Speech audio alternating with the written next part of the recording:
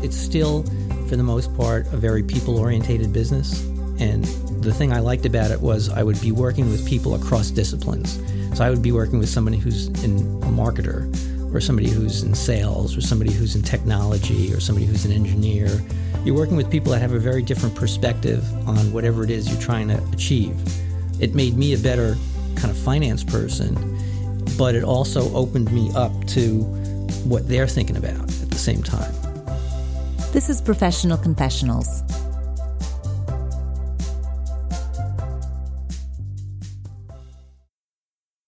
We're joined today by former CFO and current compliance officer Mike LaRocco. Thanks so much for joining us, Mike. Oh, you're very welcome. Let's dive right in. Tell us about your path to the present moment. Where did you go to school? What did you think of studying at the time of your high school graduation? Tell us the story of that. Sure. Well, my story is kind of interesting because I got inspired by a friend of my dad's. He was a CPA, and he, on an annual basis, would do our family's taxes. And, I can remember this going back to when, I was a youngster. And there's just something about him and the way he carried himself and the way he kind of just worked through the process that I was kind of intrigued by. And I was just like, wow, this seems like a really kind of a cool thing this guy is doing. That was kind of like my first little glimpse of, the world of accounting and finance and specifically he being a CPA. So I went through my high school years and, at the time they were, making decisions about schools and majors of study and things like that. And that image of him just always stuck with me. So at college years, I went to school at Hofstra University out on Long Island, where I'm from originally, and started studying public accounting and finance, and kind of took it from that original inspiration from when I was probably an 8 or 9-year-old kid right through, and just kind of never looked back. I really enjoyed the profession and what it's meant to me and my family and things like that. So did you always love math? Was that like a strong suit of yours? Well, it was interesting because when I first started out and, being a youngster, I was just like, well, it's a lot about math and stuff like that. And I did have a propensity for math. But what I found out about the profession once I got into it, it was much more about things that really interest me, like strategy and business decisions and the like. It wasn't less, when the calculator came into play, that took the math out of the equation a little bit. And then obviously computers in the 80s, that wiped out the need to be a mathematician. But it became more about helping businesses grow, make important decisions, and things like that. Explain to us what it is that a CFO does. Okay, so I started my career in public practice with a large firm and learned an immense amount about a lot of different industries and the like. And the one thing I found out about that particular industry, and I was on the auditing side of things at the time, I kind of called myself a financial historian, meaning that I would come in March and look at all the results for the prior year, right? So, we're always kind of looking backward to some extent. And I did that for, about 7 or 8 years and enjoyed it, learned a ton. But what I was really intrigued about was what the future was going to look like. And I really wasn't getting that in the current position that I was in. So I made a decision to move to industry where I would be on the front lines of, we need to look back on how we did last year, but more importantly, what are we going to be doing 3 years from now, 5 years from now, 10 years from now? That strategic decision-making and forward-lookingness really got me excited. And that's where I spent a majority of my career on that side of things. So it's sort of helping to steer the company that you're working with. It's a direct involvement rather than just keeping track of what they've done, which Absolutely. Sounds like the previous career. Absolutely. Was. I mean, there was always that part of keeping track of what we'd done that was part of my responsibilities, and I enjoyed doing that, but the real excitement was the future forward-looking. And so that puts you into direct interaction with all the upper management. Do they come to you with their plans, wondering what the financial ramifications are? Is it that kind of role that you play? Yeah, actually, and interestingly enough, the CFO role over the last several decades that I've been involved has actually evolved quite a bit. Usually a lot of the planning was done just like you described, and then they would come to the financial folks and say, what do you think about this? And probably, I don't know, maybe somewhere in the mid-90s, at least my experience, we became more part of the decision-making process. It wasn't like, here are the plans, what do you think? We were kind of brought in to help do the planning, which actually I found even more exciting. So the roles changed dramatically, I think, over time. And a lot of professions have an arc to them. They'll change over time. Some of it had to do with technology kind of taking a lot of the, let's call it back office work away. It really freed our time up to be able to contribute in a lot of other different ways. Hopefully freed your time up and not freed your job up from needing personnel. Well, yeah, that was interesting. I mean, unfortunately, that was a piece of, technology that did, put a dent in some people's careers, obviously, when you had a room of people. And I go back long enough that there were ledgers and people writing in ledgers and things like that, And when computers came in, kind of sped up that process. Unfortunately, it did affect some people. And a lot of those folks actually got tuned into the technology, got the appropriate training, and were able to take that new tool and run with it. So then it elevated their profession. In those cases, yeah, absolutely. What qualities do you think are necessary to work and thrive in this field? That's an interesting question. I guess I should look at myself and figure out what I'm good at. Well, I think in my particular case, and again, everyone's different how their approach is, but I'm generally a very highly organized person. And when you're juggling, multiple balls in the air, and depending on the complexity of your company, I mean, most of my career was with a large multinational. So, you're dealing with global issues and multiple hundreds of offices around the globe. Being unorganized could be a bit of a problem. So that's number one. I'd say organizational skills. Two, having a very kind of analytical approach to things. When you're dealing in finance, obviously the backbone of it is numbers and data. Having an analytical mind, I think, is also really quite important about it. The one thing that I did like about the piece that I described earlier about the strategic piece and the future forward-looking piece is the ability to use some of my own internal creativity to actually do that, because it's at that point, it's not all about the numbers and the data. You have to kind of look forward in a bit of a creative way to say, well, what if this path, we take this path or that path or this path, or create a new path? So it kind of blended a number of different skills for me personally. And there's a number of factors that you have to look at outside of just straight accounting or the financial aspects. Finance and accounting have a reputation of being not that interesting, potentially, like kind of boring. People say, accountants, oh, how boring. But the job you described doesn't sound boring at all. No, it wasn't. And again, I think there are people and colleagues that I know that remained in public practice. You know what I mean? That are still doing auditing, kind of that historical aspect. And they really enjoy their profession. So for me, it was really more about the other piece that I described. So I think everybody has their niche and finds their place, the work that they really love to do and are successful at it. I never found finance and accounting to be typically boring. I think there's a natural excitement to it, especially when you're dealing with a publicly traded company and you have earnings and quarterly filings with the SEC and press releases and investment community people to deal with. So that doesn't get too boring, needless to say, and shareholder meetings. And there's deadlines and crunches, and you have to really, Absolutely. Yeah. Absolutely. There's a certain level of, well, in any profession, but there's a certain level of extra dedication with respect to deadlines and things like that that's really top of mind for a lot of CFOs. Do you think your profession has changed you? If so, how? That's really interesting. What a great question. Did it change me? I kind of take the position that people are kind of wired a certain way, whatever that is. And it's not a good or bad thing. It's just the way they are. And I think I found a profession that kind of utilized my own internal wiring, so to speak, to the best of my ability. I found something that I was able to apply talents that I think I have or honed or learned and was able to achieve something, positive out of that. So I don't know if it changed me. I think I just found something that was able to utilize some of the talents that I had. Have you ever worked with anyone who you felt like, this is so not a match for you? What are you doing in this field? Yeah.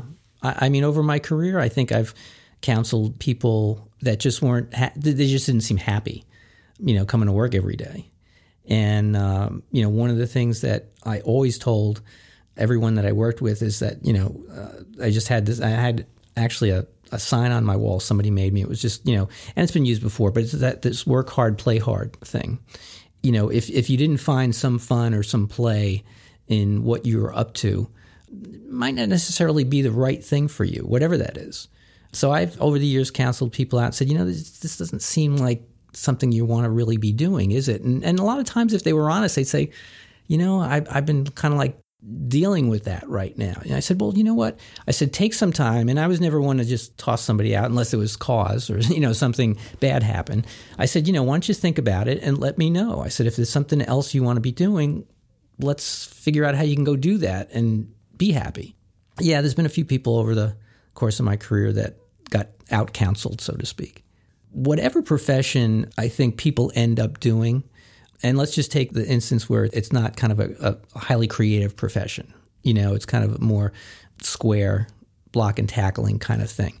But I think if you have a kernel of creativity in you, you have to foster that, even if you're doing whatever it is you're doing. I know for me personally, that's enhanced everything else that I do. Whether it's writing or literature or music or art or painting or sculpting or whatever it is, continue that. Don't lose sight of it. Don't lose track of it. Make it a part of whatever it is you end up doing. I think it's just a critical life lesson. I think it was Brené Brown who said, unexpressed creativity is not benign. I think maybe you're alluding to something like that, because you need to feed that part of yourself. 100%. 100%. Do you generally like the people you work with, those that have been attracted to the field that you work alongside as colleagues? Yeah, I think, I don't know if this is true for every profession, but I always felt that colleagues that I worked with, we were all kind of cut out of the same block of wood. That's how we ended up where we were. Maybe some like personality traits and, things like that. There wasn't too many, Robin Williams that I met in the finance and accounting business. And I guess that may be just the nature of how people pick career paths. Is there anything that surprised you about this field? Or are there any misconceptions that you'd like to dispel? It's about surprises, but maybe dispel some urban legends or something like that.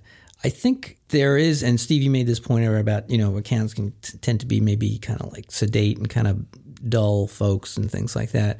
And I although there may be some, and I think there's some in every profession, I think there are people who also express, a real joy about what they're up to.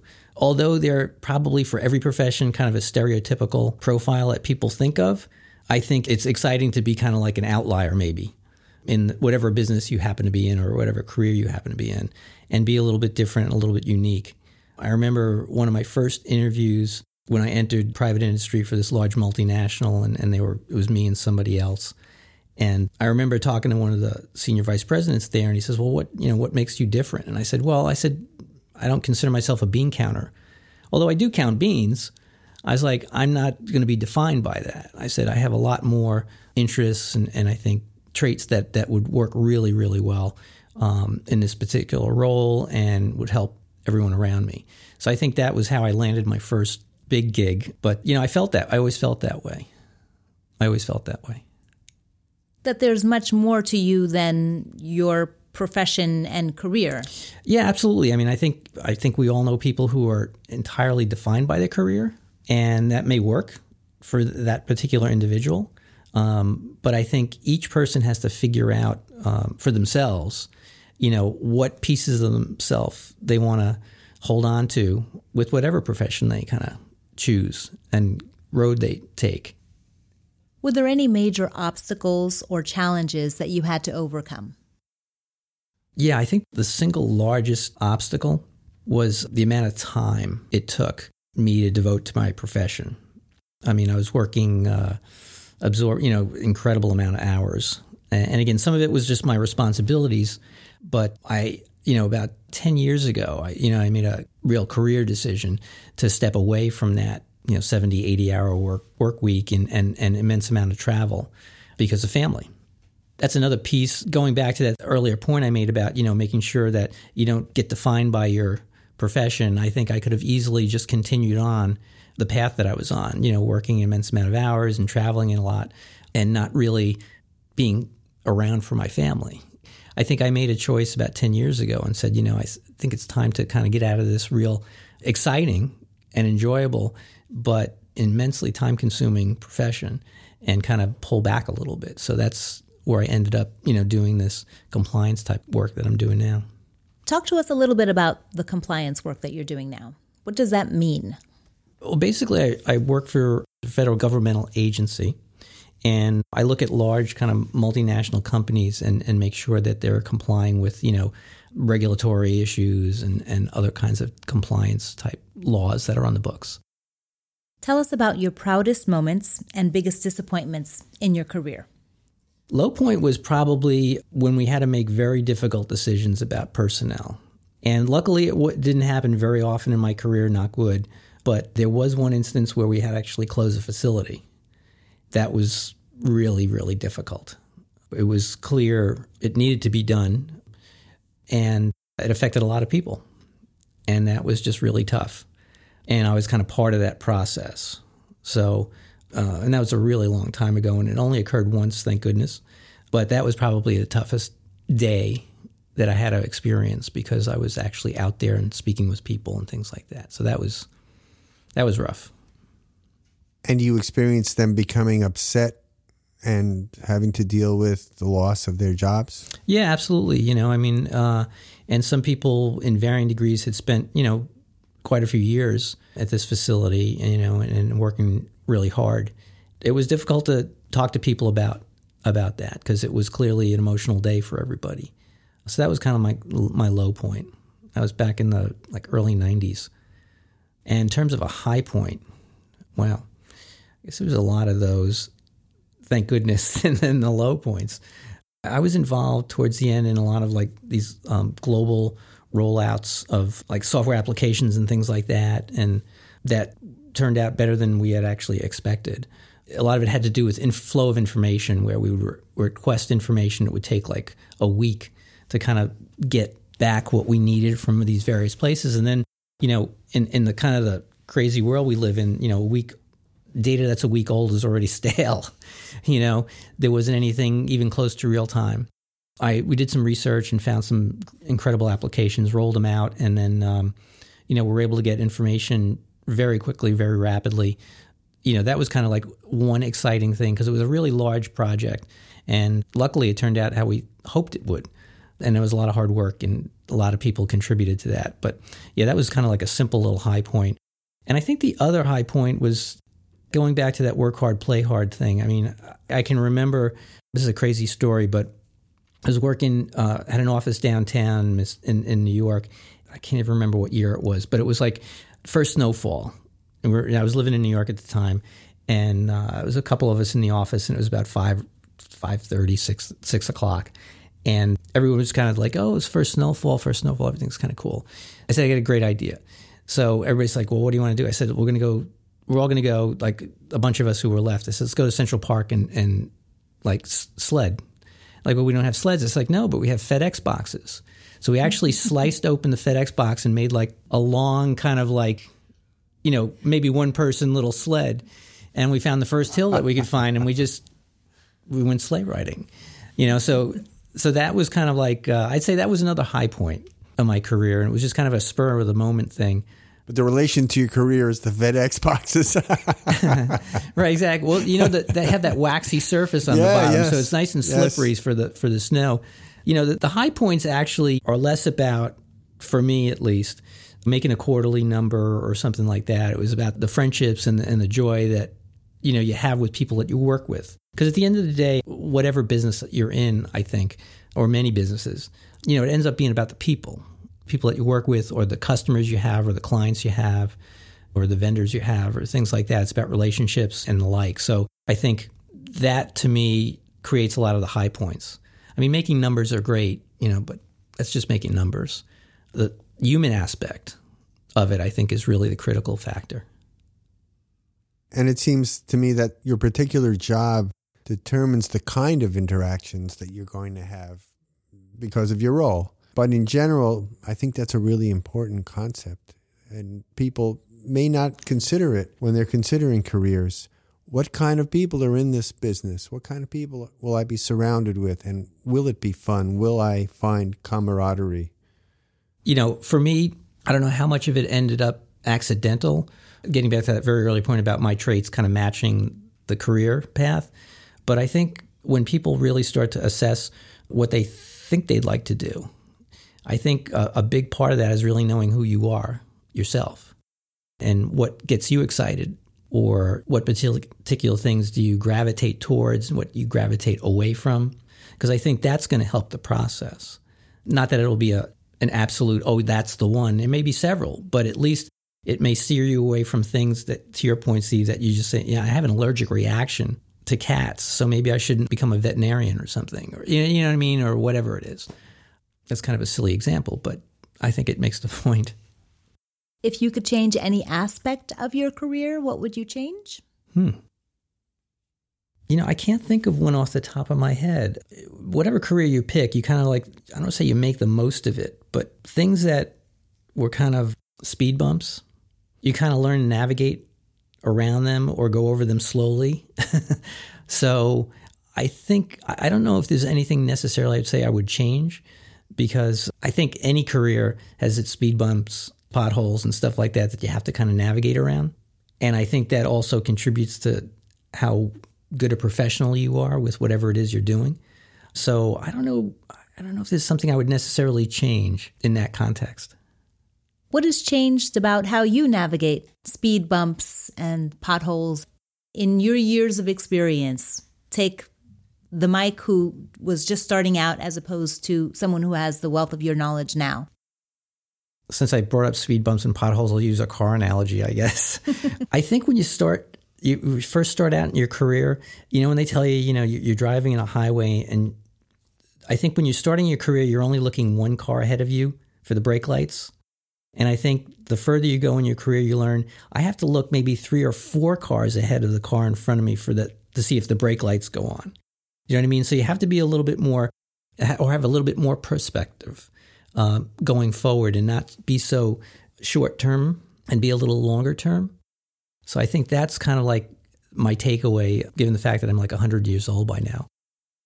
So I think that's the gist of it. You know, don't look one car ahead, look several cars ahead. But you don't necessarily get that from day one. You know, that's something I think that happens over time. Is the rule one car length for every decade that you live? That would be a lot of that'd be a lot of car lengths for me. I don't know, but I think that's it. You know, I think, because when I think you start out, you know, there's a natural excitement about, okay, I'm starting, it is what I planned on doing. And there's an immediacy to it. And I think the closer the mirror gets to your nose, the more apt you are to stumble. And the further it is away, I think the more you see ahead. Would you recommend it to people suited to it? Oh, 100%. I mean, I think, one, it's interesting. 2, it's still, for the most part, a very people-orientated business. And the thing I liked about it was I would be working with people across disciplines. So I would be working with somebody who's a marketer, or somebody who's in sales, or somebody who's in technology, or somebody who's an engineer. You're working with people that have a very different perspective on whatever it is you're trying to achieve. And I think that made me a better kind of finance person, but it also opened me up to what they're thinking about at the same time. You know, because I think finance people can just get caught up in the numbers, and they lose sight of, 1, people. That's a big thing. And 2, the other folks that are at the C-level, you know, what's important to them and what matters to them. I think it's a great place for somebody who, you know, who's interested in that type of work environment. Are there jobs available? Is there demand for people in finance? Yeah, I mean, I think the latest trends that I've seen is that, you know, there's still not quite graduating enough people in the accounting and finance backgrounds. The services industry continues to kind of like really grab a lot of grads. And I know from people in the industry that they're still hiring relatively large numbers on an annual basis. Large consulting firms as well as mid-size and smaller practices. So I think there continues to be a demand for people in this profession for sure. Knowing what you know now, is there anything you'd do differently? You know, it's funny. I think if I went back and got really like analytical about it and say, well, and I looked at all the decisions that I've made, I'm sure there's, I'd have a box full of stuff that I'd say, I shouldn't have done that. But I think the fact that I made those decisions put me in a different place and on the path that I ended up on to where I am today. So, although there's probably a number of faux pas back there, and things I should have kind of like, I shouldn't have done that. I think it's part of the fabric of where I am today. So like taking those things out, I'm not sure I'd be exactly where I am right now. So I have to kind of take those instances, learn from them, and just, continue to move ahead. One of the things that I think, I don't know if it's human nature, but specifically when people are making that transition from about college decisions or things like that, I think one of the big anxiety buttons is like, I'm going to make the wrong choice or I'm going to make the wrong decision. And trust me, at 18 and 19 years old, you have plenty of time to make up for a decision that didn't necessarily work out. And you can adjust. And, kids change majors. It would be interesting to find out the statistic. Like I happen to be one of the statistics where I chose something and I stuck with it and it kind of turned out. But I would venture a guess that I'm not in the majority, that a majority of students go and are not quite sure what they want or pick something and then shift gears a little bit. So I think not to be afraid to make a mistake is really pretty important. Don't get caught up or frozen by that potential fear. Just kind of like, do your self-assessment, which I think is super important, and then take it from there. Because I think if you know yourself, you're ultimately going to end up in the right place. What advice would you give someone who's considering a career in this field? One of the things that helped me a great deal was really learning the real fundamentals. And starting in public practice, I think for me was great. You saw a lot of different industries. You started to understand businesses kind of like from the inside out or the outside in, depending on your perspective. And it gave you a really good basis to kind of like take a leap forward. It's the stronger the foundation of the house, the stronger the house analogy. Don't try to do too much too soon. Really take the time and learn the basics. You really do need that nowadays. The way technology is kind of changing things, like the next big wave currently in the profession is going to be blockchain technology as well as artificial intelligence, which is now going to start to take a role, a machine role in things that some humans used to do, right, in some cases. So I think learning all the basics first is going to help you apply these new technologies or methodologies that are going to be coming down the pike and not to leap ahead too quickly. Is there anything we haven't covered here that you think is important for anyone considering a similar path to know? I would just go back to know yourself. I mean, I think that's a really super important thing. And I think doing some work with some kids who are, kind of trying to evaluate themselves and things like that and see it in college, the college process. When they get to that point in time where they're writing essays and things like that, it's kind of like the first time they were ever asked to write about themselves. Up until then, everything's been a book report, so to speak. The schools ask questions about who are you? Like, what is about you that a lot of kids have trouble with that because they just don't have experience doing it. I think kids who like journal and stuff like that, who kind of like explore whatever it is going on with them, I think have a better sense of themselves than some kids who don't, who just kind of like just are taking the tests and doing well and just moving along and moving forward. The better you know yourself, I think the easier all the transitions are going to be, whatever they are. Thank you so much for joining us, Mike. Yes, thank you for sharing that. Thank you both for having me. This was really fun. Thank you. You're welcome. Thanks for listening. To hear more and subscribe, visit our website, professionalconfessionals.com. You can find Professional Confessionals on Apple Podcasts, Spotify, Google Play, or wherever you listen to podcasts.